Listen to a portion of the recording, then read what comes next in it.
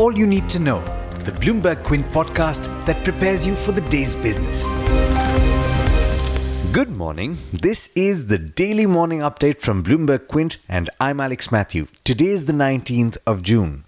I'm going to start today by telling you about the key international news because that has already had a bearing on markets globally and it could impact our markets as well. For weeks now, we've been speaking about the trade war between the US and China. A while back, the talks between the two economic superpowers stalled, with the US accusing China of trying to change their deal at the last minute. A potential meeting between Presidents Donald Trump and Xi Jinping was being billed as the olive branch, or the catalyst, that could restart talks. After much speculation about whether the two leaders would indeed meet at the upcoming G20 summit in Japan, Trump cleared the air. Last night, he tweeted that he had had a very good telephonic conversation with Xi and that the two of them would be having an extended meeting next week in Japan.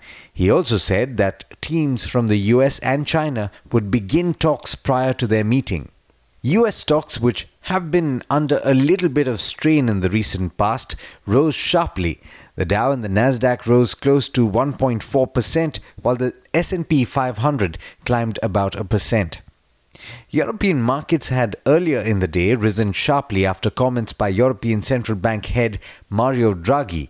The German DAX and the CAC 40 in France rose over 2%, while the FTSE in London ended higher by 1.2%. With little more than 4 months to go on his job, Draghi all but pledged new stimulus for Europe's slowing economy that may include both interest rate cuts and asset purchases. US President Donald Trump wasn't pleased with the announcement. A tweet by him read, and I quote, "Mario Draghi just announced more stimulus could come, which immediately dropped the euro against the dollar, making it unfairly easier for them to compete against the USA. They have been getting away with this for years, along with China and others." Unquote. Just to close the loop on international markets, the three early risers in Asia are also trading strongly positive in the early hours of trade today. In news back home, the Reserve Bank of India has imposed a penalty of 1 crore rupees on HDFC Bank for not complying with Know Your Customer and anti-money laundering norms. The central bank said customs authorities had alerted them about certain importers submitting forged bills of entry to the bank instead of remitting foreign currency.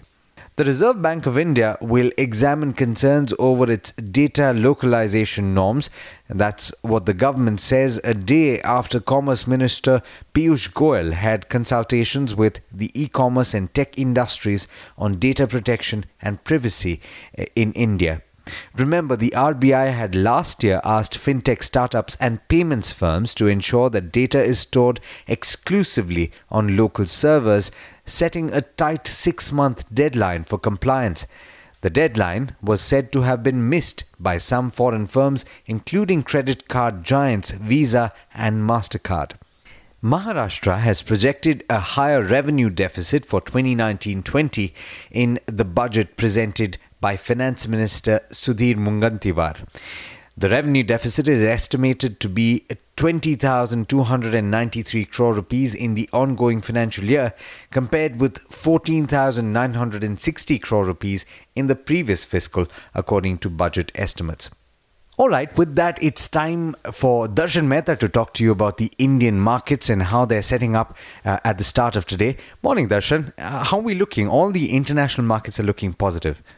Hi Alex, good morning. Good morning everyone. Yes, you're right. Global cues are looking good. First of all, the comments coming in from Mario Draghi and then the tweets from Donald Trump. And most of the Asian markets have also come up with a positive start. The SGX Nifty currently is up 60 points, indicating that we will have a positive outlook.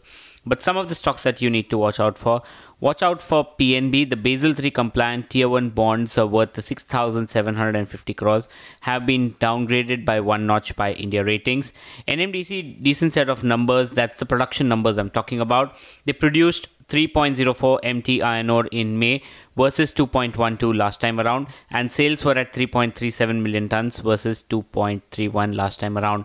They reported robust sales and production that was driven by both Chhattisgarh and Karnataka. There's a sharp jump that's seen in Karnataka despite production outage at Donimalai. Edelweiss is of the opinion that Donimalai as well as commissioning of the steel plant is an overhang for the stock. Canara Bank will be in focus. The board permits stake sale in Canfin Homes depending on the appropriate market condition. In terms of bulk deals, Kobe Steel yesterday sold in 12 lakh shares of MAN Industries. The promoters bought in the same. Bharat Forge will be in focus. CLSA maintains a sell but cut the target price to 390 from the earlier 420. They're saying that there is a risk of a simultaneous slowdown in the key three segments that they operate, and these segments include industrial exports, truck exports and domestic trucks. Goldman Sachs has downgraded JSW Steel to a neutral and cut the target price by 9% to 296. The downgrade is due to weaker steel spreads and clarity on iron ore pricing as well as leverage.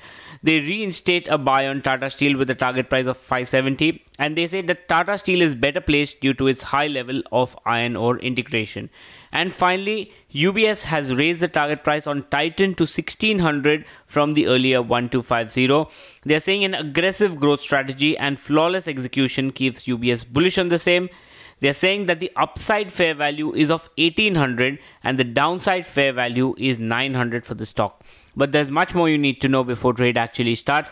For that, log on to our website bloombergquint.com and click on the All You Need to Know tab and you will be prepared for morning trade. Thanks, Darshan. Well, that's all we have for you on this podcast, but as always, there's a lot more on the website bloombergquint.com, so don't forget to check it out. This is Alex Matthews signing off. Have a lovely day.